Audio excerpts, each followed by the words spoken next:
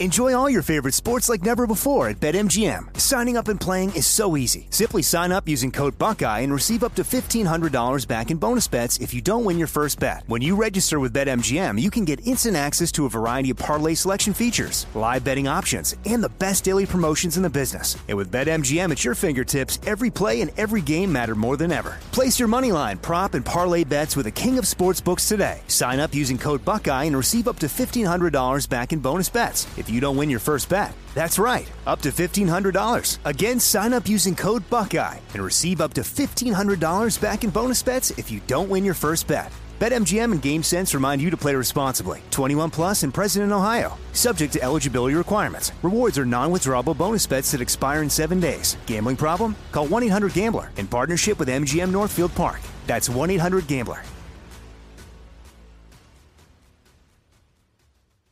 You know you've got a comeback in you.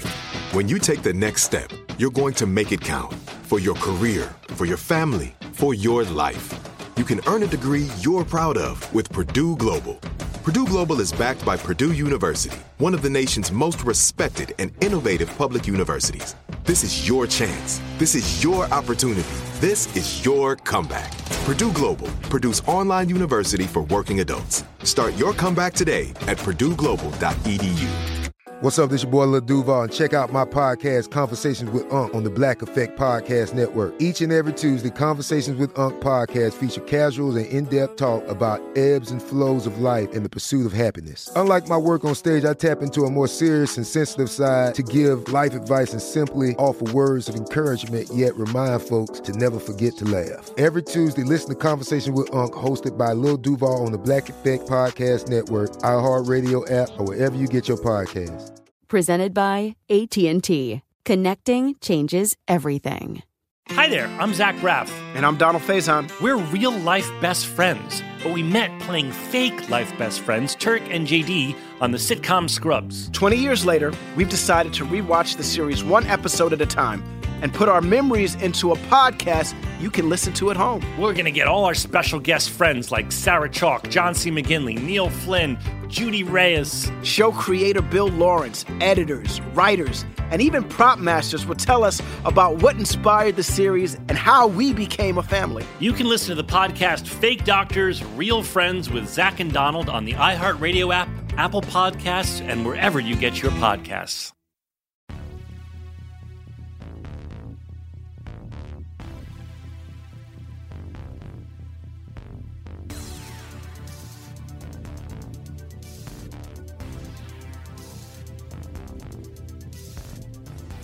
Hello, everyone. Welcome to 100 Words or Less, the podcast about independent music.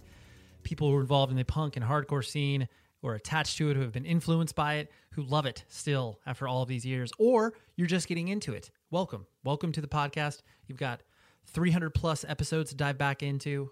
So, just go ahead and take the next year or so and catch up. No, you don't need to do that. But what you do need to do is pay attention to today's guest.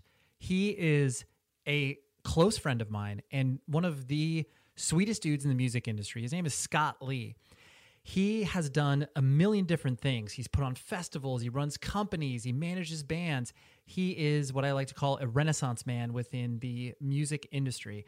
And his experience it's very unique from the perspective that he has dabbled in a lot of different things.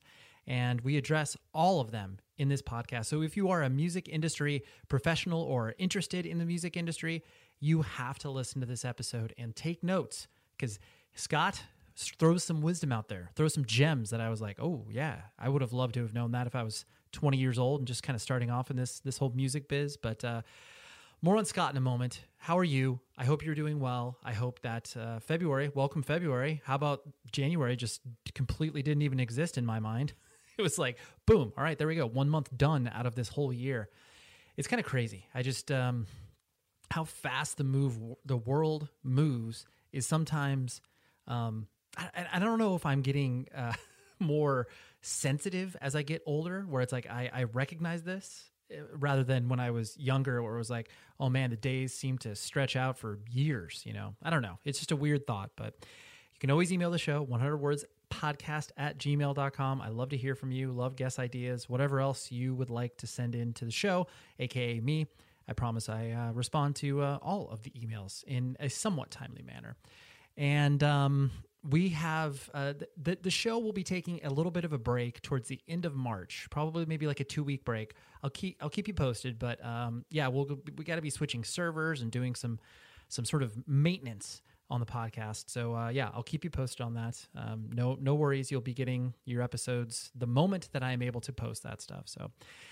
But I have some amazing conversations coming up. I'm really excited. I have shows recorded for the next like 2 months. It's great. So anyways, here's Scott. I don't want to belabor the point and go on, because I know that some of you are just like, hey, every podcast host talks about their life, and I just forward to the interview. So if you do that, that's fine. I totally get it. But if you don't do that, then yeah, I'm glad we're friends.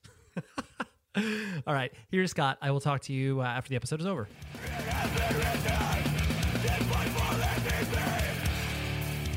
I, so distinctly remember, starting to work at Century Media Records. And I remember, if I'm not mistaken, I was trying to get Glass Casket on New England Metal and Hardcore Festival. And yeah. And I think, I know for a fact, like someone internally, whether it was Steve Joe or somebody else, gave me your email and was like, hey, reach out to this guy. He's the guy who, is co-owner of the festival and book stuff. And, at that time I was, I don't know, like early 20s, like definitely in no authoritative position for having people being like, kind to me from a music industry perspective.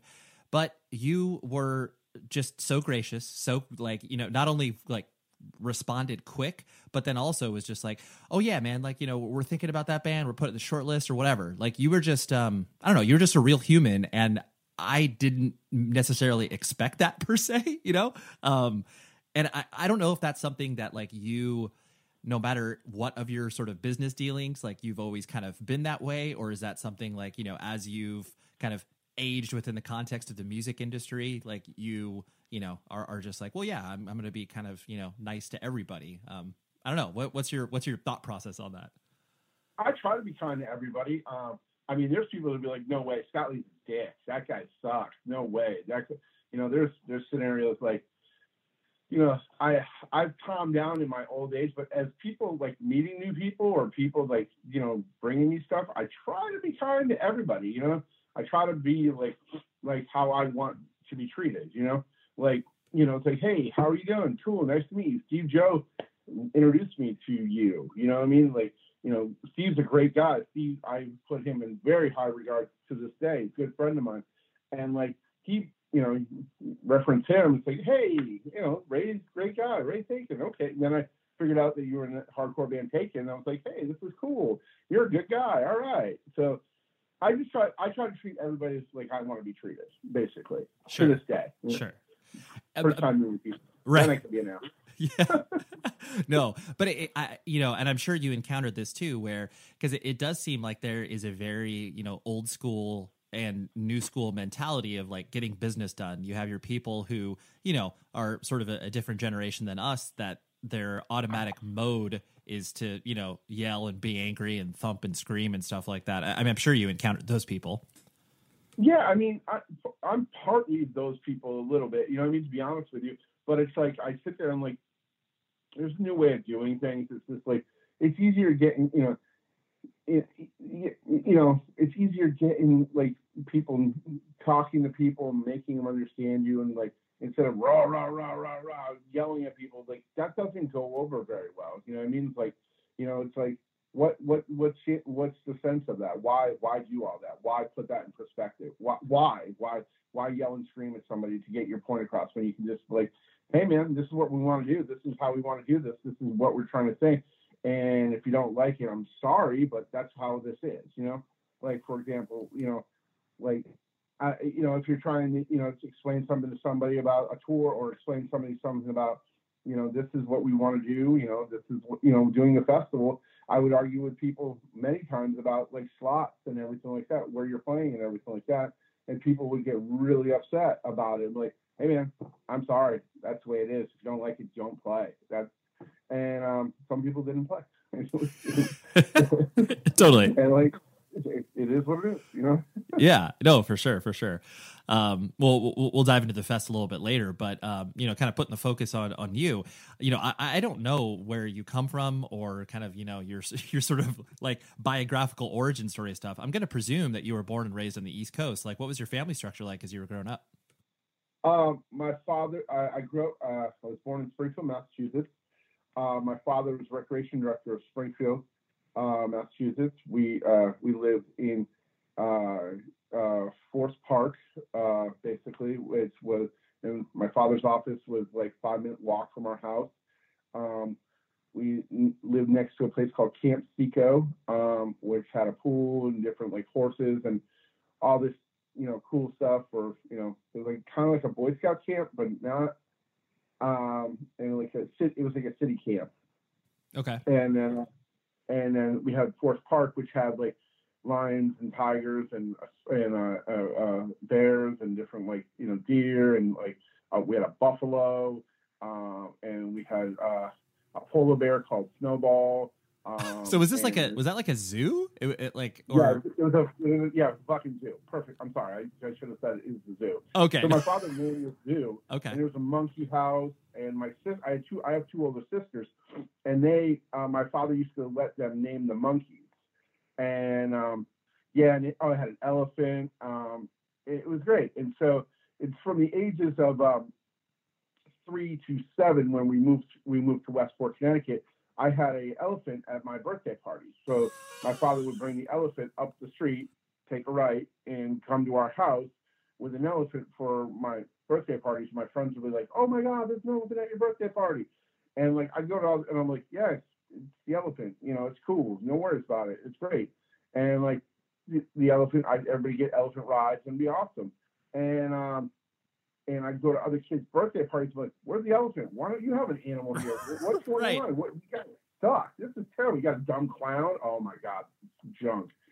And it's just like my sisters would name all the animals, like the legal names and everything once we get them, and it was crazy. The elephant trainer, I believe, was Spanish, and he trained the elephant in Spanish, and he was an alcoholic. My father tried to fire him, but he's like, "Good luck trying to find an elephant trainer that speaks Spanish, because the elephant's trained in Spanish." Wow, so, that was like job security. Yeah. Oh yeah, definitely. A whole bunch of different things like that. Like my father had one night, one of the chimpanzees got free, broke out and was running around the neighborhood, and they had to, find him and sedate him and stuff. And his name was Jinx, and it was really crazy. It was a really crazy thing. And then Snowball, this is kind of a really sad story. Snowball, she had a cage, and it's a good sized cage. There's a polar bear in Western Massachusetts. I don't know. It's just, people didn't know how to deal with that, I guess, too well. My father inherited this zoo. Part of his job was the zoo. So one day, Snowball, some girl who was on drugs, mescaline or something, reached in and tried to grab Snowball and pet Snowball. Well, Snowball grabbed her arm and started shredding it. And one of the police shot Snowball in the eye and took her eye out. Mm-hmm. And got the girl free. If you could picture this, like, this woman's like all messed up on drugs and just like, "I want to pet the bear," and puts her arm in there, and like the polar bear's just like, "I'm hungry. I'm gonna shred this." Yes, and starts ripping her arm off. Cop come like, stop, bang, shoots the polar bear in the eye. Well, the polar bear lived. And wow. Sedated it, and for years on end, and it had one-eyed polar bear, and so the town of Springfield rallied so much around Snowball that, and like, we're upset with this girl and her family, that the family moved out of town.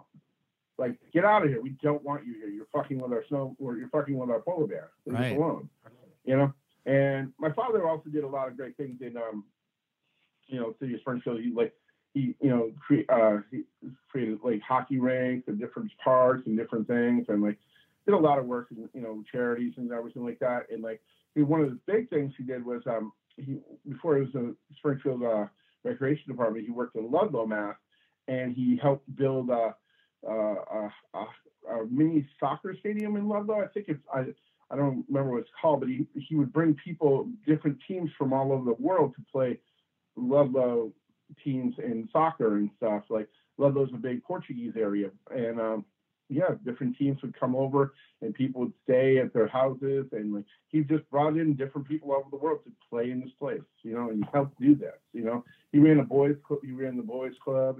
He's just involved with lots of things, and like, I think I get a lot of my whole everything that I am doing. Like, you know, I started doing shows when I was 15 years old with, you know, punk rock and hardcore shows, and working with different metal and glam rock bands and my friends' bands, and doing this and doing that, and started loading and moving their gear and helping them out, and just like wanted to hang out and, you know, do this, do that, and like, then just started doing things for my, you know, then started bringing my friends to shows and doing this, and got involved with clubs, and, you know, people were like, well, you can help book shows and, you know, do this. And then I met this guy named John Peters, and he's like, hey, you can book shows with us. I think this would be cool. And I'm like, yeah, all right, cool, let's do it, you know. And like, I started booking like local shows, local metal and hardcore shows, and they were doing really well and just promoting. And like, he's like, okay, cool, you can start doing national shows now. Started doing that, and he's just like, oh, this is good, what do you think? And we just started working together. And then he's like, hey, I'm going to start this company called, and he's like, what do you think of the name Mass Concerts? And I'm like, that's sick, that's great, we're cool. So he started this whole company, started doing like different styles of shows at this place called Pearl Street in Northampton. We did the room, small room held 350 people. The upstairs room holds 750 people. And we do like ska shows, world beat music, any metal, hardcore, anything you could think of. We were doing Ladysmith, Black Bombazza one night, Perry Farrell, and I forgot his band after James Dixon. What was it called? What's the other band he was in after James Dixon? Well, he was in Porno for Pyros too, but yeah, Porno for Pyros. Okay. Was that Porno? Yeah. So we do like Ladysmith, Black Bombazza one night, Porno for Pyros the next night. Some blues person the next night, and then Robert Cray or whatever, and like then we do like Carcass the next night. You know what I mean? It was just so, you know, eclectic in different worlds and everything like that. And I learned how to like experience different people, different cultures, all through just working at this venue and working with John, and just like learning all this stuff. And it was really cool.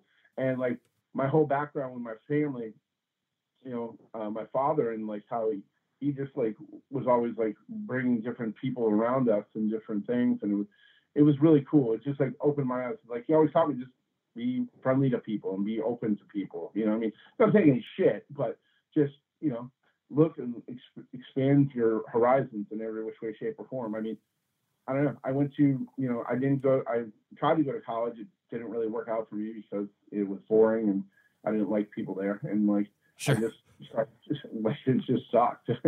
I hated school. My girlfriend got me through high school. I graduated from Putnam Vocational Technical High School with a 6th grade education. And the way I know that is because when I went for my college prep, the woman's like, "Sir, you have a 6th grade education. Did you graduate high school? Are you sure?" I'm like, yeah, I did. Yeah. I just didn't learn anything. Yeah. I just didn't care. I wanted to, you know, hang out with my friends. Today's episode is brought to you by E1 Heavy, which is an awesome record label, and they are releasing a record from a band called Great American Ghost called Power Through Terror on February 14th. This band knocked my socks off. I was aware of them. They kicked around the Boston area. I've heard their name mentioned a couple of times, but dude, this is so, so good. So I'm going to play you a little bit of their track called Altar of Snakes. No one is truly innocent. Walk away behind demonstrates. We only know the hell that we create. We are so alone, simply waiting for the rapture. The dying light. That thing kills, right? So go visit them on Facebook, find their music, pre-order it. It comes out February 14th on E1 Heavy, a spectacular record label run by some very, very good people who have good ears. And Will Putney recorded this thing. he makes it sound huge. So there you go. Thank you, Great American Ghost, and thank you, E1 Heavy. The story that you're narrating there, it definitely sounds like, the idea of community. Because, clearly what your father was doing was, he was invested in the communities that he was in and, building these programs and, like you said, sports and finding all these ways. And you obviously found your community within the context of, promoting shows and independent music and stuff like that. So that, that was your... You just, all you did was take the idea of what your father did and then just apply it to a different world. 100%.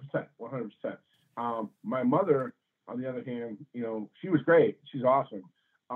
If you know who I am or whatever, you know that I'm a big man. And my mother was a Italian woman. My grandmother was straight off the boat from Italy with my grandfather.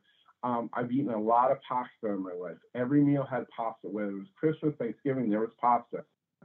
I was a portly child, and because of my mother, and pasta vazul, everything, and we ate well in our house, and I think that's what my mom always taught me. My mom taught me how to cook, and my wife to this day is like, you're a better cook than I am because of your mother. And so I got different things from them, and different whole, experiences from everything with both my parents and my upbringing and everything. We went from Springfield, Massachusetts, and then my father got a new job in Westport, Connecticut, and we lived in Longshore Country Club, which was there was a marina down the street, and it was on a complex, and it was very wealthy area, if you know what Westport, Connecticut is. Paul Newman lived probably a half a mile down the road. Jim McKay lived from CBS Sports, lived 4 or 5 blocks away from us. It was very, very wealthy area. It's people just commute into New York City, and that was that's where from the ages of 7 to 12 I lived there, and it was very, very it was an interesting way of living. I would go down the street and go to the marina and go out on the boats with the lobster guys and help them pull traps and stuff like that, and come home and my mom would be like, where were you? I'm like, I got free lobster. This is great, right? All right, cool. It was an interesting childhood, and then we moved to West Hartford, Connecticut, and I went from ritzy type of thing to going to school basically in Hartford, Connecticut, and living down by in West Hartford by the border of Hartford. And it was a different, I learned things there very quickly. It's it wasn't as rough as you think, rough, but it was a different world. You know what I mean? I learned how to adapt very quickly. Sure. And then we moved back to Springfield, and that's where I finished growing up and becoming a hooligan and trying not to get too much trouble. Right. Totally. I went to my first concert in New Haven, Connecticut, my first real concert, and I went with Oscar. I forgot Oscar's last name. Is my neighbor across the street, but he turned me on to a lot of the heavy metal stuff. And we used to go to shows at this place in West Hartford called the Agora Ballroom, and my first concert was in New Haven, and the opening act was Anthrax, and they were on their Fistful of Metal tour, and then it was Wasp, Black Sabbath. It was the headliner, and it was I was like, holy shit, this is incredible. I think I was 13, maybe a little bit. I don't remember, but that was that was my turning point. I'm like, this is crazy. I love this. And then we started going to shows at the Agora, which was 1,000 capacity room, and we saw different bands. And I've never seen Metallica. I fucking never seen Metallica. I went to go see Metallica at this place, and it was sold out. And then went another time to go see Metallica, car broke down. Never seen Metallica. I've seen every other fucking metal band in the world. I've never seen Metallica. And I don't want to see them now, just because of principle. Don't want to see them. So this guy, Oscar, just turned me on to different music in Hartford, and then I just carried it over and started meeting friends in the Springfield area, and, went from there and got involved with metal and hardcore bands and, death metal. I got introduced to death metal, which was an incredible thing, and learned all about like black metal and everything, and just like, just seeing different, and then, got turned into the clubs, and that's my whole story. And that's where I started from, basically. Sure. And, once you started to, kind of go to more independent minded shows, the DIY stuff, like the shows you were putting on and everything like that, were you immediately drawn to kind of the business of it? Because like you said, there are, when you're in high school and you're kind of, learning these things that you don't think have any application to your real life, like math or whatever, but clearly you were doing that as you were promoting shows where it's like, okay, I need to sell 100 tickets in order to make the money back and stuff like that. Did you immediately take to the business side of things? Well, what it was I was trying to do shows, and just, I learned it from just like, okay, here, I got $350 I made off the show that I charged $5 a head. Okay, cool. Here you go. Here, I would just give people the money, give bands money, my friends money, and then I learned, working in clubs. Okay, cool. How to get people to promote, and like, then I would bring in other bands from outside and like, yeah, we need this much money to play. Like, yeah, you just adapt. Like, I very much adapted to it and tried to figure, things out. Like, and like, thank God for calculators, and thank God for, like, cause it's like the math would come easy for me. It was more or less the, and like back in those days, there was no email, we just called each other, it's like, what I'm talking about, right? There was no GPS, there was no nothing. You had maps, you had all this stuff, and you're just calling people, calling promoters. But I would put my phone number on flyers, and like, it was just part of the whole game. And like, but to the business side of it, I would just adapt to everything and just like, all right, here it is. I need to make this much money. Okay, we need to get this many people in. I would, we would flyer all these different concerts, malls, do whatever we had to do. But it was a community of people that got involved with doing it because they wanted to see more shows and more people come to the shows. More people come to the shows, bigger shows, more bands come from outside of the area, and that's how that basically worked. But adapting to the business, I kind of had to. And John Peters taught me a lot about the business and a lot about everything with the whole scenario of it, and like breaking down sheets and doing this and like offer sheets and how this would work and how this and that and the other thing. And another woman taught me a lot about the business, a woman named Gina Magliosi, who worked with John, and she taught me a bunch of stuff and how everything worked. And then you just adapt to it after years and years of doing it, So sure. Yeah. Did I have to like figure it out real quick? Yeah, I did. Right. Yeah. What? Not to embarrass you from this perspective, but I just always know that people have like one or two stories of them, messing something up or having a learning moment. Like, a quick example for me, it's like I remember, getting paid at Chain Reaction, and I was leaving I got the envelope of money, and then I was leaving, and the promoter was like, always count the money in front of the promoter, because the moment that you leave the room, it's my word versus yours, and obviously my word is way more important. So anyways, do you have like a moment or two like that earlier on in your career where you were like, oh, I didn't think about that? Advancing with different people, I would screw up all the time. I would forget things, like I wouldn't write things down or whatever, like, man, like, so I would do production for all these shows at Pearl Street, and I'm like, and bands, the blues bands. Blues bands do not perform until you pay them, so they will not go on stage until they get paid in full. Bottom line. So it's like, okay, cool. Hey, so I forgot the guy's name. I can't remember his name. Jesus Christ. Don't worry about it. One dude comes up, he's like, we advanced the show, it was 2 weeks before. He's like, yep, I need to get paid in full before I go on. Well, to do that, the guy was getting like $3,000, right? So to do that, you don't have extra $3,000 on hand right then and there. I mean, that sound like a lot. It was a downstairs show. So we got to put it aside, go to the bank the day before, and this was on a Saturday, yada, yada. So we got everything. The guy's like, hey, I'm going to go on. You got to pay me. He's like, oh, yeah, fuck. And I forgot. And he's like, well, you got to go. So I had to go pull the bars, do all this stuff. I'm like, here, man. I was rolling quarters. I mean, so there's like 150 people there. You know what I mean? And like we're just waiting for people. And like I'm like, do I go to the ATM? What do I do here? And the guy's like, I'm not going to play till you get my money. I'm just telling you straight up. I don't care. And I'm like, all right, that's fair enough. This is my bad, my mistake. And we didn't send. And like they want cash. They don't want check. They don't want anything. They want cash because so many people fucked them over. Sure. You know, and that was kind of embarrassing because it delayed the show for a while. Yeah, I mean that's one thing. Sure.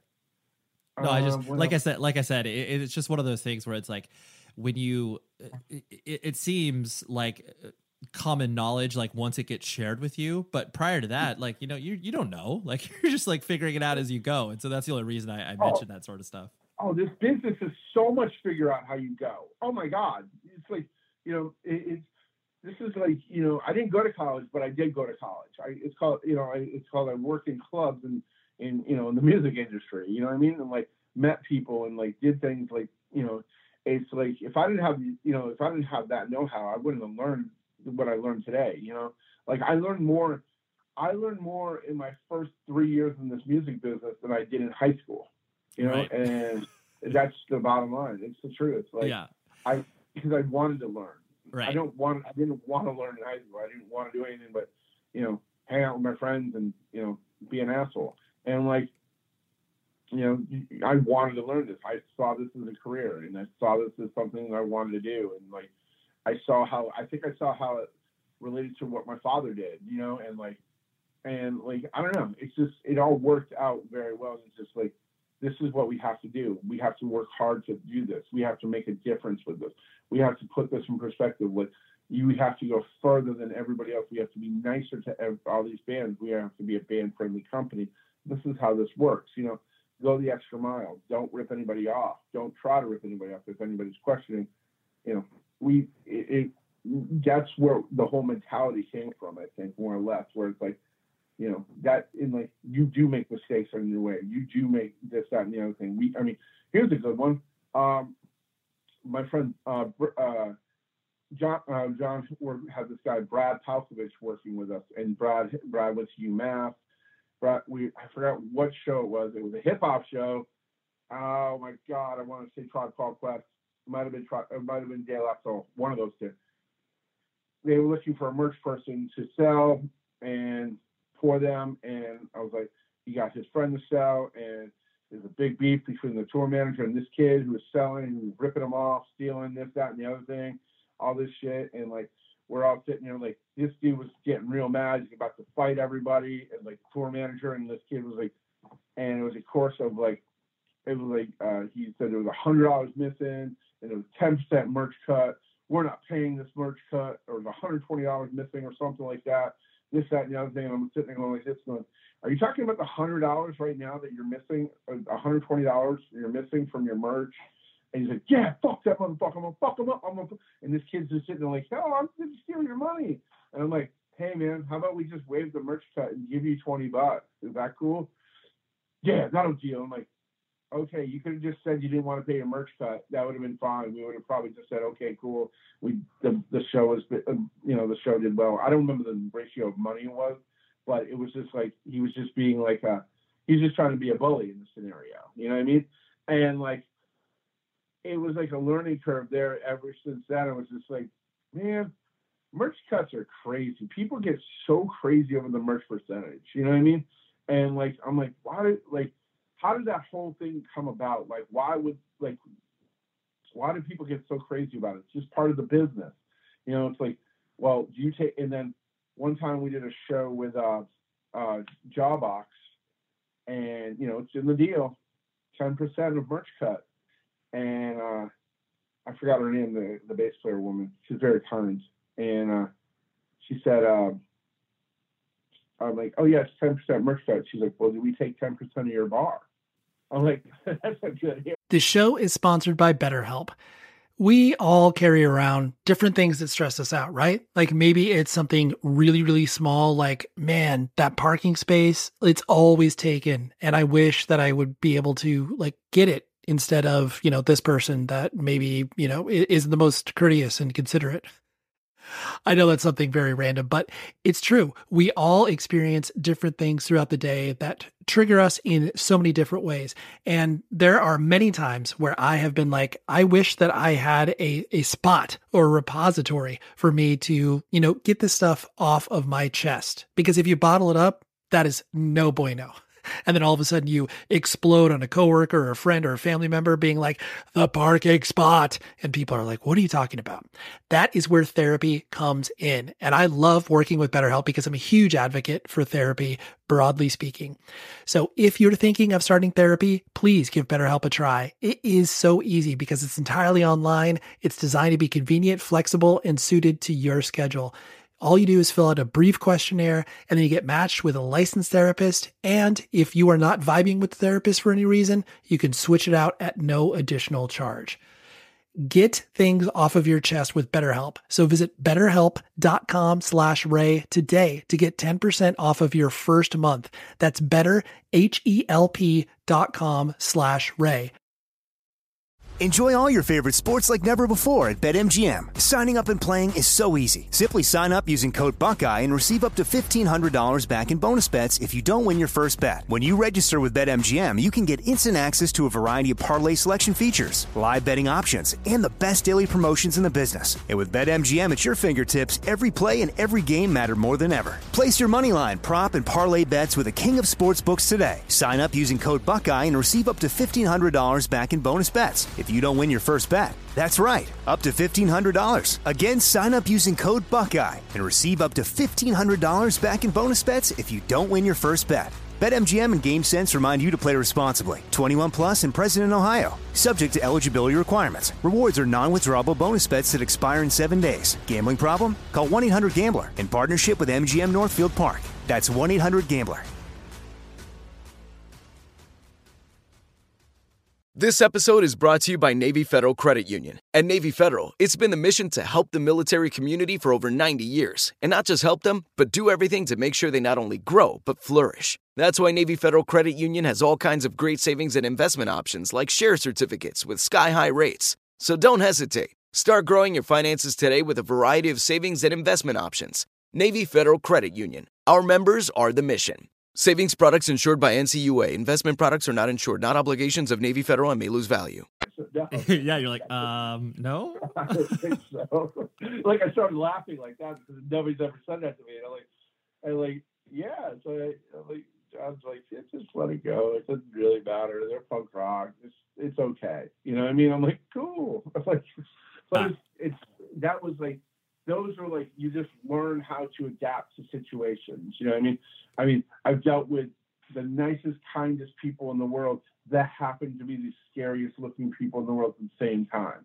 You know what I mean? It's just like, you know, and then you deal with the nicest, kindest music people and then the biggest dicks at the same time. You know what I mean? You like band merch? You need to go to rockabilia.com and use this code PC100words. Now, Valentine's Day is like a week away, so you can buy your significant other the coolest band merch around and get 15% off by using that code PC100words. They have everything from hoodies to long sleeves, t-shirts, scarves, action figures, posters, you name it, they have it. Fast shipments, great customer service, independently owned.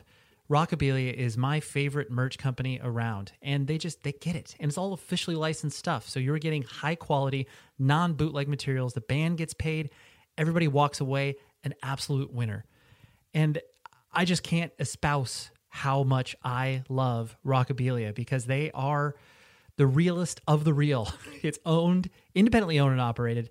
Hardcore kids work there. It's just, it's a great feeling to be able to support small businesses and be able to get an amazing product in return.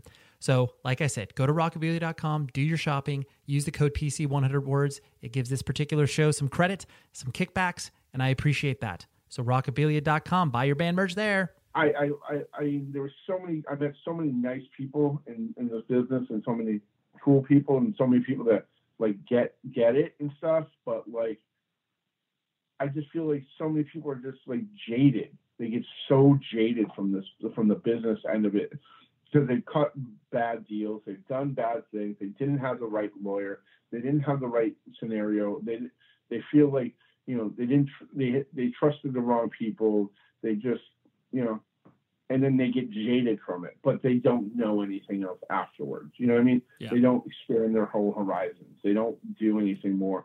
And then they become assholes. That's one reason, so taking that, putting that backwards, going to, learning the business and stuff.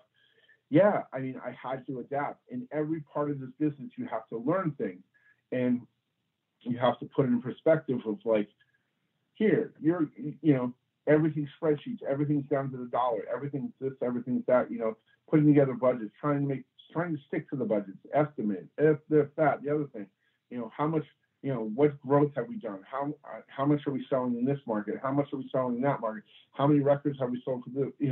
It's all the business. It's all business. It's all about the money. It's all about the financials. It comes to it. So you have to learn it. If you don't learn it, then you're just going to get squashed and you're going to be a jaded prick. Yeah. Well, to that point, you, a person who's been involved for many, many years with music, and, you've done a lot of different things, from obviously show promoter and then, running Sound Rank, but it's all obviously attached to music. Why are you not jaded? Like, you probably had more than one opportunity to just like turn the corner and be like, dude, I don't need this anymore. I don't want this anymore. I need to move on or whatever. But why? I guess why have you not turned that corner and become the jaded asshole? I have a little bit in here and there. You know what I mean? I'm not going to lie. I think one of my whole scenarios was like moving on from mass concerts, and when I moved from Western Mass to Portland, Oregon, and I kind of got a breath of fresh air out there, if that makes sense. I think I had to make that decision for myself. Like, Sound Rank was doing good. I need a breath of fresh air. I need to change my whole lifestyle. I need to change everything. I want to quit smoking. I was smoking 2.5 packs of cigarettes a day. It was terrible. My mom recently passed away, and I was just like, okay, I'm just going to make this move. And I think that helped me not be jaded. And I think when people get into a rut and they're like, what am I going to do? Do something. I mean, I moved across country at 44 years old, in the music industry, and people wanted me to come work for them and do this and do the whole thing and manage bands and, be a difference. And it was good for Sound Rank because I was like on the West Coast and yada, yada, yada. But like I learned, like, I think that's what helped me not be jaded. Before that, I was very jaded. I was very stuck in my ways, stuck in this, smoking cigarettes, and just being a little brash. And I caught myself doing that. And I felt like, all right, I gotta change this up. An opportunity came to me, and I took it. And I think if you're stuck in a rut in any business or anything in life, and you need to make a change, as long as it doesn't hurt anybody, or hurt yourself or hurt, and you're not doing things stupidly, financially or whatever, you should do it. You should make that change. That's what helped me be jaded. Also, the fact that like I want to start different things and open my mind to different businesses and different things, and try to do different things and try this and try that. It's like, I have I posted a picture of I forgot like a shirt or something like that, and a friend of mine commented on it. I wonder how many revenue streams Scott Lee has on this picture, and I was like, that's kind of funny, but it's cool at the same time. And it's just like I mean, I felt like it made me feel good because I want to do entrepreneurial shit where it's like, I want to be able to have different businesses, have different things going on, and all work in one thing where I can call different people. Like my whole goal was, when I worked for Mass Concerts, was like, okay, tour comes up. I need to have a band on that tour as a management client. I need to get that tour sound ranked for the VIP. Third, I need to get the show either at the Palladium or in Hartford. So I got to do it. It's got to be a triple threat there. I got to get those three things. You know what I mean? And now it's just like I want. That's way I'm thinking. I want to have more ways of doing this. It's just like, and it's cool because it's music, and it's my career. It's my passion. Like I tell people this all the time. It's like people ask me, like, were you ever in a band? Were you ever this? Did you ever play music? I'm like, no, man, I can't even jerk off in time. There's no way I would ever be in a band. I can't. I have stage fright. I couldn't do this. I hate crowds. I hate, I could never be a singer in a band. Will Putney the other day was like, why aren't you a singer in a band? I'd play a band with you. I'd be in a band with you. And I'm like, all right, Will, I'll be in a band with you, but we're never playing out. I'll be the vocalist and never play. He's like, that's fine. I go, okay, cool. But I'll never play in front of a crowd. And like, nobody can ever hear the music though. Because I don't want anybody hearing what I'm talking about. Yeah. He's like, it's like that. But got it. Like, I don't even know where I was going with it. No. That's fine. That's fine. Yeah. And I wanted to hone in on the New England Metal and Hardcore Festival just because that was such an interesting event. Not only because each year it got it started from very humble beginnings, and like you said the idea of just being able to build a community and stuff like that, but by the time that it was whatever early 2000s, like it was such a huge thing and everybody came out to it. Bands were excited to play it. I'm going to presume that it was, very exciting up to a point, and then that at that point, that's when it became, untenable or super stressful for you. Kind of walk me through your headspace as that was all kind of going on. Headspace. Do you want me to start from the beginning? Sure, absolutely. Yeah. Okay. I worked with Shadows Fall back in the day. I put out the first record. And we went and I sold my soul, and I got them on the Milwaukee Metal Fest, and they were the first band on one of the side stages. And it was me and Matt Bashan were like hustling, and we went down to the vending area and saw, all the vendors there, and that's, I think I met Steve Joe there for the first time. That might have been true. We were just walking around and doing this stuff and seeing the bad mood, and people were giving out the Shadows Fall first, Somber Eyes to the Sky CD, giving it out, and we're hanging out, we're talking, we're trying to talk to people. People didn't want to deal with us. People didn't want to talk to us. And it was just such a bad fucking vibe. And like, it was just junk. It was like, I felt like, I don't know. So Matt Bashan from Shadows Fall was like, you need to do one of these. This would be great. Blah, blah, blah. You can do this. Like, you can do it. Go. Look at the formula they have. So I took their formula and I brought it back, to Massachusetts. And we did a bunch of festivals before that we did a festival, Matt Pike, myself, and did a festival called the Really Loud Music Festival, because there was another festival in Northampton called the Loud Music Festival. But we did this festival called the Really Loud Music Festival, and because these, it was indie rock, the Loud Music Festival, like indie rock, weirdo, jammy type thing, and the people that ran it were just kind of like, I don't know, I don't want to talk shit. So I went to John Peters and Matt Pike, and I'm like, Matt, you can do this too, because I know you're booking with Converge and you're doing all the stuff, and this is the beginning of his career too. And Matt's a good friend of mine, and we're trying to do all this stuff. And I think Mike Mannix might have been involved. I don't remember. But so, we did this festival, and like first day we did we had I think it was The Business, Warzone, Shutdown, a bunch of bands, and then the next day we had like a bunch of pop punk and punk rock bands downstairs, and the upstairs it was a Converge, Dead Guy, Coalesce, Shadow Fall, Hatebreed, ISIS.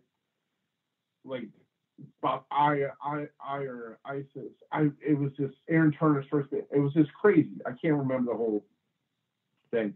And then the next day we had Madball and Aftershock and everything. And that was like a matinee show. And at night we did Mephistopheles and Skabooby. I don't remember the whole lineup, to be honest with you. But the whole festival fucking sold out. It was great. So I had like an idea of how the festival went, and like in my mind, and then I took what they took, when I went to Milwaukee, and then went to John Peters came and was like, hey, I'm going to be doing this, got this venue called the Palladium. And we went upstairs and he's like, yeah, this is the foyer. They have a dance club here. And I'm like, no, this is not a dance club. This is terrible. That's terrible. What do you mean? I go, this is a second stage. This is a stage where we can develop bands and do things with it. So, and he's like, and then we went downstairs, and his first show he did there was Limp Bizkit with Clutch and Sevendust. And I think Stained was supposed to open up. I don't remember if they did or not. Anyways, and then that was the first show he did there. And like he was showing me the room, showing me everything. And I'm like, we can build this out and do this. So the second stage, so we built the second stage in there. And that's when, and I was like, John, I want to do this Metal Fest thing. He's like, okay, what are you thinking? So we put the whole festival together, and it was awesome. It was, we were like, how do we do this? What are we thinking? We're like, I like took everything I saw from Milwaukee and what we did was Really Loud and everything like that. We're gonna do 2 stages, this and that. We're gonna put it together. We have some people, advisors at the time, because we didn't know what the fuck we're doing, to be honest with you, more or less, other than just the idea. And we're like, we had Man of War headlining Sunday with Earth Crisis as direct support, which is kind of cool, if you really think about it, you know what I mean? But it was like, we based it on like the whole era, what was coming about from the New England vibe as well, metal and hardcore.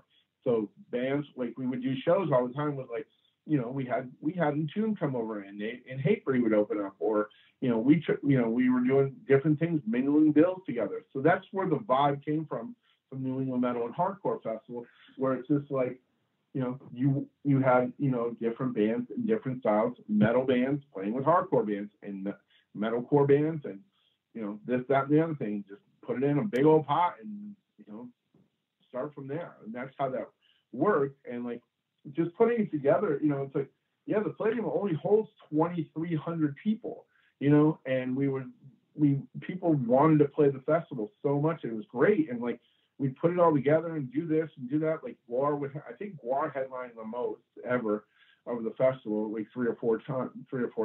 But like the experience alone, just putting that together, the first 4 or 5 years, John and I worked hand in hand, and then I basically, we took it from there and just worked on it. I worked on it more and more, and just trying to put together the formulas and doing things and working. I would always bring in other people to help advise and talk about it and stuff, because just thinking about how the bill or how the day would go and everything. Just like seeing who was available. It was definitely like a scenario like, okay, cool, we're gonna fly over Meshuggah. I don't know if they'll do it. They're gonna do it. This is great. All right. Right. Fantastic. Woo! So we're gonna have Meshuggah play. This is great. All right, they're gonna headline. And it's like doing, I mean, some of my favorite bills were like, 2013 we did Suicide Tendencies and Sick of It All, with DRI, and oh, by the way, Joffrey Cowboy played with Foundation and Trapped Under Ice. It's just like mixing the bills and mixing the whole thing together was just, that's what it was. That's what the whole thing came about. You know what I mean? Soundrink.com is the place that you should visit for all of your favorite tours, and more specifically, the awesome VIP ticket packages that they put together. So you've probably been to a show or you've seen this advertised out there where it's like, hey, kick in a couple extra bucks and you get something special, whether it's like a VIP poster or access to the venue early. We're able to hang out with the band. A lot of these companies don't know what they're doing. They just standardize it. They don't work with the bands. They just kind of throw stuff out there. And frankly, it kind of feels like a money grab. SoundRink is the exact opposite. They are making sure that the band. Enjoy all your favorite sports like never before at BetMGM. Signing up and playing is so easy. Simply sign up using code Buckeye and receive up to $1,500 back in bonus bets if you don't win your first bet. When you register with BetMGM, you can get instant access to a variety of parlay selection features, live betting options, and the best daily promotions in the business. And with BetMGM at your fingertips, every play and every game matter more than ever. Place your moneyline, prop, and parlay bets with the king of sportsbooks today. Sign up using code Buckeye and receive up to $1,500 back in bonus bets if you don't win your first bet. That's right, up to $1,500. Again, sign up using code Buckeye and receive up to $1,500 back in bonus bets if you don't win your first bet. BetMGM and GameSense remind you to play responsibly. 21 plus and present in Ohio. Subject to eligibility requirements. Rewards are non-withdrawable bonus bets that expire in 7 days. Gambling problem? Call 1-800-GAMBLER in partnership with MGM Northfield Park. That's 1-800-GAMBLER. This episode is brought to you by Navy Federal Credit Union. At Navy Federal, it's been the mission to help the military community for over 90 years. And not just help them, but do everything to make sure they not only grow, but flourish. That's why Navy Federal Credit Union has all kinds of great savings and investment options like share certificates with sky-high rates. So don't hesitate. Start growing your finances today with a variety of savings and investment options. Navy Federal Credit Union. Our members are the mission. Savings products insured by NCUA. Investment products are not insured, not obligations of Navy Federal and may lose value. Okay. I love Walker Hayes. He's amazing. He's so fun, such a great entertainer. And that's why I'm so excited that JCPenney and country music singer-songwriter Walker Hayes are partnering together on a new limited-time men's collection for the everyday guy. The Walker Hayes for JCPenney collection is an upbeat playlist of instant classics with laid-back appeal and down-home vibes. As a dad of 7 kids, he knows exactly what fathers want and need when it comes to their style. This collection reflects his casually cool styles with outdoor-inspired details and versatile colors. Perfect for the guy living the t-shirt life or someone wanting some fresh options that feel just as good. It's easy to wear, affordable styles that celebrate the ultimate family man, along with the quality, durability, and sensibility dads appreciate. Available online Saturday, May 4th at jcp.com and in-store Thursday, May 16th, just in time for Father's Day. Limited time only. JCPenney, make it count. Bands are giving their fans the most true-to-life experience possible, something that is very special and unique.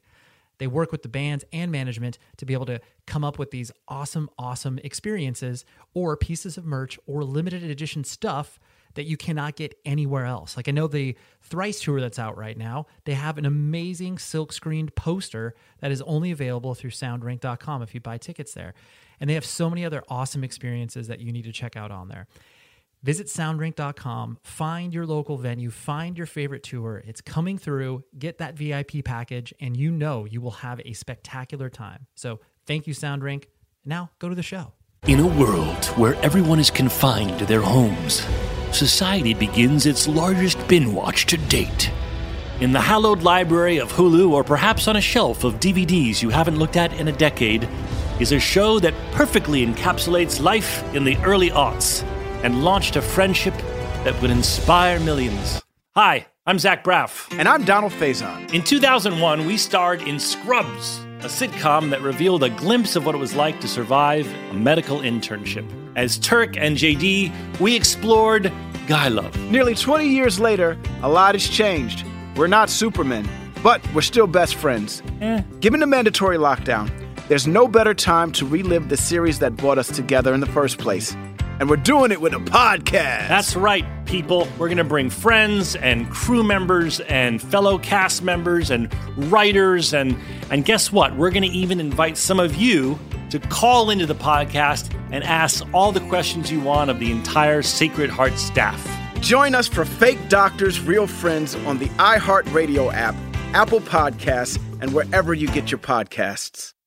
Yeah, no, for sure. And it was funny too, because the thing that I noticed is that there was always this underlying tension, and not in a bad way, of where the two scenes wanted to show each other what each other was about. Like, you know, your metal people who, you know, had very limited experience with hardcore stuff would be like, oh yeah, like maybe as I'm walking by the second stage or whatever, I'm seeing these bands, and you know, it felt like and this was completely unspoken, but it definitely felt like a competition in a way. And again, that sort of healthy competition where it's like, I so distinctly remember I want to say it was, Converge in 2002 or whatever. It's like, they played the main stage and, Jake came out and was just like, hey, we're Converge, fuck you. And he started to play. 100%. Yeah. And that's a very difficult line to balance. And I think, like, to your point, that's what you were trying to create. I was trying, to be honest with you, I just wanted to put metal and hardcore together. And I think the New England vibe where it's like, I think it like Converge saying, we're Converge, fuck you. Like that's, it's like, there were so many different like scenarios like that. You know what I mean? Like, it's like, it was just, I don't know. We were really big on vibe, and we're very big on, scenarios of like, I wanted to put scary hardcore bands upstairs and watch that room get packed out. You know what I mean? And I wanted to see how, and people have fun. You know what I mean? It was a very, very, very, I don't want to say violent. I mean, it was, I don't want to say scary, but it was fun. You know what I mean? A lot of people like, I don't know if you remember, I don't know if you know, Rev, he runs a website called Return to the Pit. Oh, and sure. Yeah. I know that website. He's got some incredible photos of just different things. He posts them all the time. And it makes me go, damn, that was sick. That was awesome. We nailed it on that one. Good job. It's like, and it was just like, I mean, watching different sets up there, like that room was made for a hardcore room. That's a hardcore, Incendiary, watching Incendiary up there, last time they played the festival was incredible to me. They headlined one year. It was just the second stage. It was just like, place went off. It was amazing. It was like, and like I also tried to do different things where I wanted to have bands upstairs that got bummed out that they weren't downstairs. I'm like, why are you bummed out? It's like, well, we're playing the upstairs. I'm like, yeah, so what? It's gonna be fucking crazy. It's gonna be bonkers. You want that. And 9 out of 10 times, you're like, yo, man, Scott, you were right. This was sick. That was amazing. It's like, you think you're going to play in front of all these people downstairs where it's great. Don't get me wrong.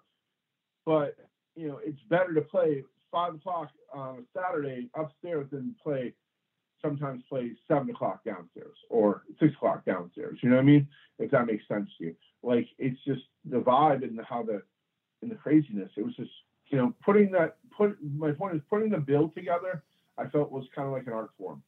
If that makes sense. Oh, dude, it totally is. Like, I mean, the years that I did Sound and Fury with Joey, it was like that was like what we labored over the most. To your point, it's like each festival, especially once you have gotten down the road of doing it for a couple of years, it does create a vibe. And I think the good ones that will continue to last are the ones that really pay attention to it, to your point of just like, yes, the vibe. And like, you want the momentum to, kind of crescendo, but in the middle of the day, you kind of want things to calm down a little bit. And then it ramps up again. I totally understand what you're saying. We would do, the year after we put out the Acacia Strain DVD, I had Acacia Strain play 6:30 on Saturday. And they had to play that because they sold out the Palladium. And it was crazy. I was just like, wow, this is almost as crazy as the DVD, and the DVD shoot. And but they killed it. And that's their spot. They owned that spot, And I remember that DL broke his guitar. He tried to swing it around himself, and the strap lock broke, and he smashed his guitar. And for some reason, he didn't have another guitar with him. So the rep for ESP was there, and he ran over to Behemoth, was the headliner, or one of the headliners. He ran over to the guitar boat and told the guitar tech, "Give me that guitar." I basically, because it was an ESP and they knew each other, I think he was playing Nurgle guitar for the rest of the set. You know what I mean? Yeah, no, that's amazing. Something to that story. I don't know if that's verbatim, but no, it's something like that. Yeah, no, that's even if it's close, it's great. Yeah, no, totally. The last two things I want to hit on was one, like, you know, you were mentioning it previously where, you know, you had to kind of disconnect after, you know, you went through everything with the, you know, moving to Portland and basically removing yourself from like the whole mass concert stuff and everything like that. You know, did you, as you were doing that, you know, and as you made that decision to, you know, move to Portland and stuff like that, did you feel any apprehension in regards to, because the music industry is very, you know, fickle, and people that are your friends one day, when you can't do anything for them, they're obviously not your friends anymore. Did you kind of experience any of that anxiousness or experience that in reality? In jealousy, people jealousy, yes, I did. People being support, I had a lot more supportive than jealousy or apprehension. I don't know. I think one of the things, like, I'm trying to say, like, I think you know, I left a bunch of, you know, I had to, you know, when I left Mass Concerts, as you know, I left doing production, I left doing that. I still booked for a little while afterwards when I moved to Portland, because you can do that remotely. But I feel like there were some people that were bummed out that I left, and bummed out, like, because, oh, what do I do now? But I feel like majority of people were supportive. And, like, you know, I think one of the things that, you know, trying to put in perspective is, like, I think they wanted better things for me. But I also think that people wanted, you know, listen, you know, people want to see people fail all the time. You know what I mean? It's kind of sad. It sucks. You know what I mean? But at the end of the day, it's like, I don't know. I feel like I did the right move for me, and I feel like I had more support than anybody getting bummed out on it. You know what I mean? Does that make sense? Yeah. Oh, no, it does. It does. Yeah.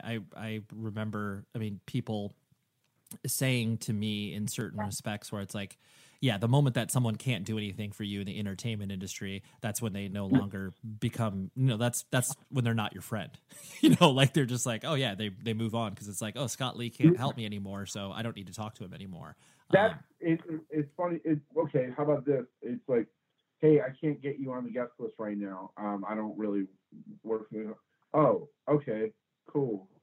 I don't hear from those people anymore. You know what I mean? That's something that happens.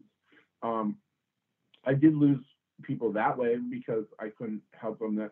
But as far as the business goes and stuff like that, like, if you're still in this business, I feel that you should always, and like, you make friends with people. Like, you might not be doing something, like, you know, it's like, hey, you know, I you know, it's like, this agent I don't talk to anymore because of the fact that I don't book shows.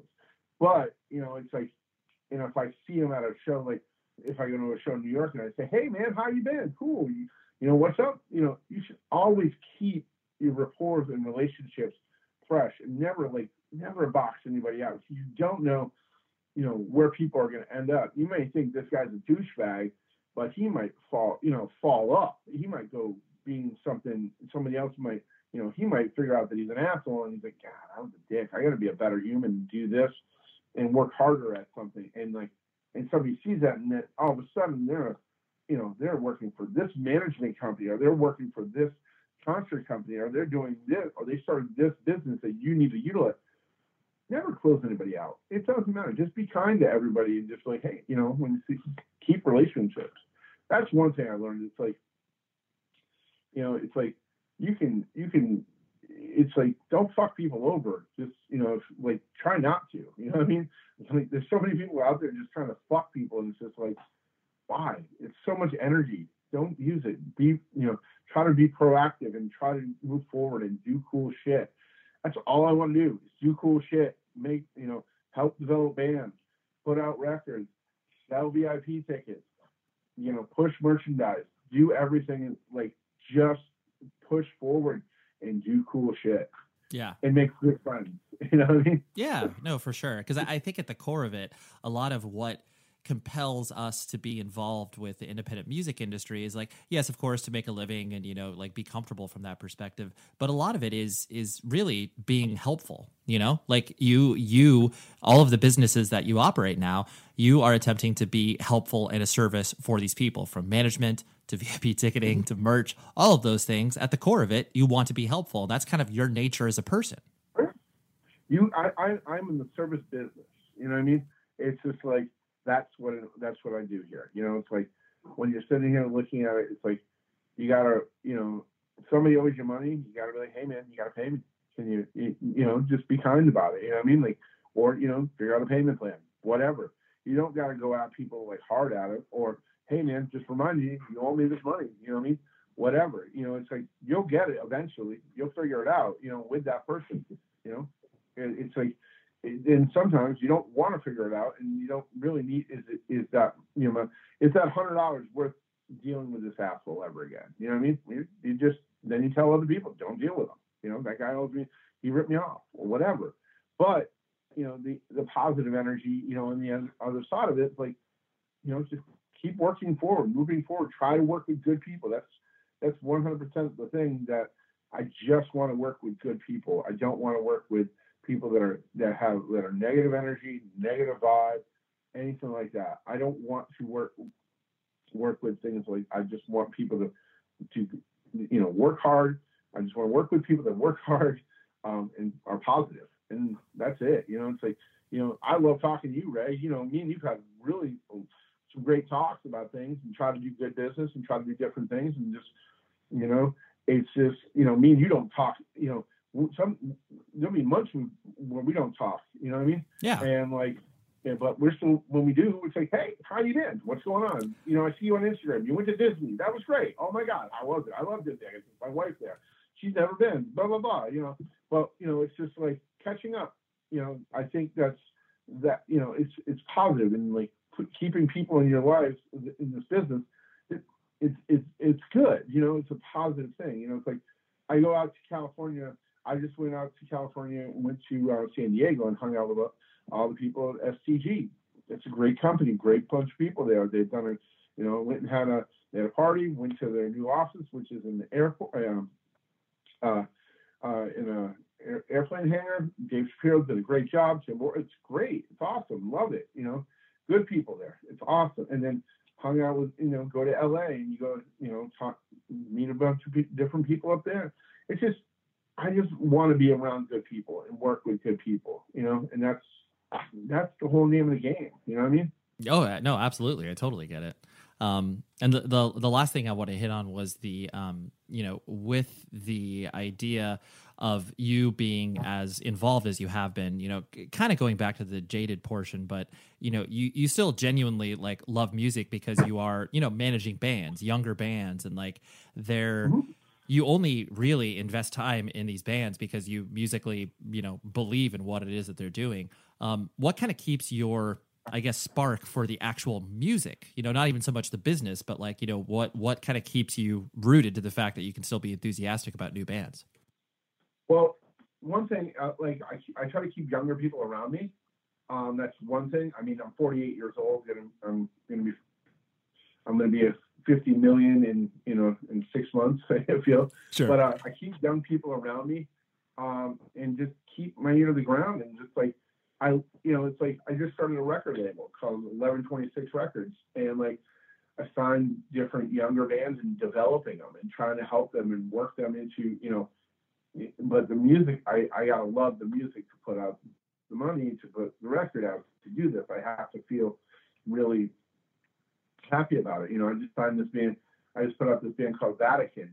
You know, they're from down south. They're a great band. They sound like Misery Signals. They sound like everything, you know, early 2000 hardcore. It's metalcore. It's great. They're great people, great bunch of guys.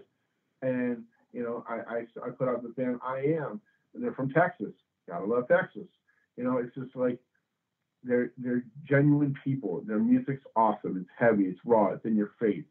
You know, it's, you know, I just signed this band Graveview from Florida. They sound like they sound like, you know, European black metal with, you know, American death metal vibe, and it's great. I love them. Great people.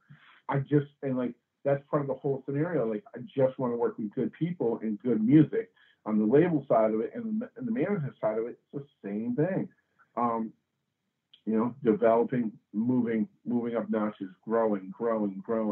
You know, it's like, you know, working with Kubla Khan, Currents, Enterprise Earth, and like watching these bands grow it's amazing, you know, and I get to work with good teams with these people, you know.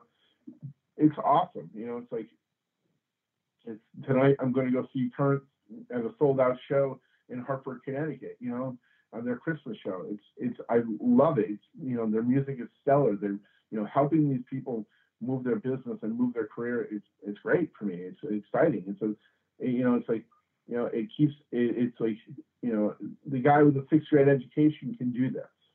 You know, if you put your mind into it, you put your mind, your heart and soul into it, you work your ass off, you learn, you want to learn these things, you want to understand what this business, you know, and like this business grows in different ways, and, you know, in different technology and different everything. So you've got to constantly learn and know what's going on. And, you know, I'm sorry, I'm just going on a fucking rant again. No. Well, no, but it hits into the core component of, you know, these things keep you enthusiastic. You know, youth keeps you enthusiastic. New music keeps you enthusiastic, and you know, that's important because some people kind of shut off their you know, their radar after a while, and that obviously can turn you into a person that gets calcified in your, you know, music taste or whatever. So yeah, I totally understand. You can't ever turn off that, you know, doing this business, whatever, you know. It's like, whether it's merchandise, ticketing, managing, putting out records, doing anything in this business, you've got to have your ear to the ground. You've got to understand what's hot and what people are doing, what's, you know, what's cool, what's not cool, you know what I mean? What the kids like these days, you know. It's like, you gotta have that, you know. It's like, and when you're an old buck like myself, you got to keep the younger people around you and talking and figuring it all out and remembering, you know, because a lot of music rejuvenates, you know what I mean? A lot of, like, you know, you understand this firsthand. I bet you there's bands, like, you know, it's like, think about, you know, like, I'm trying to think of a band right now, like Vatican Times and Misery Singer, you know. It's like, oh my God, I can't think of the band name. I'm shot right now. My dogs are barking. Don't worry about it. Knock Loose. They resemble the Warriors a little bit. You know what I mean? There's that. Everything comes around full circle. You know what I mean? Like back in the day, like, you know, Obituary, Napalm Death, all those grindcore bands and death metal bands, Cannibal Corpse back in the day. And now there's bands that are coming out that are sounding like them. You know what I mean? It all comes back around, is what I'm saying, if that makes sense. No, absolutely. Yeah, for sure. We're all standing on the shoulders of giants, the people that have come before us, and that's the only way that this thing kind of perpetuates. But yeah, I totally understand what you're saying. That, though. I like it, though. I like it a lot. You know, it's like, yeah. I think that's just so much, like, with metal and hardcore, it's just like, there's so many different things that, like, you know, that people look in, like, our ancestors of metal, like, it's like, in hardcore, it's like, people look up to that shit. It's great. I think that's part of the whole community of it as well, you know? Yeah. And like, I think it's, you know, it's awesome. It's awesome. No, I totally agree. Well, Scott, we've done it. Thank you very much for coming on and hanging out. This was super fun for me. Very cool. Thank you, Ray. I appreciate you. What a beautiful chat. Thank you, Scott, for sharing your experience and wisdom and life story, because, yeah, you are a unique individual, and I love that about you. So Scott was great. And next week, we have a discussion with the one and only Chelsea Wolfe. I was so thrilled to have her on the show. We actually tried to schedule this maybe like 3 or 4 different times. Her home was affected by the wildfires in California last year in 2019, and just so much stuff was happening that, yeah, we were able to postpone it and get it done. And she was just a great chat because she's a very thoughtful individual, and I'm excited to bring that to you next week. So until then, please be safe, everybody.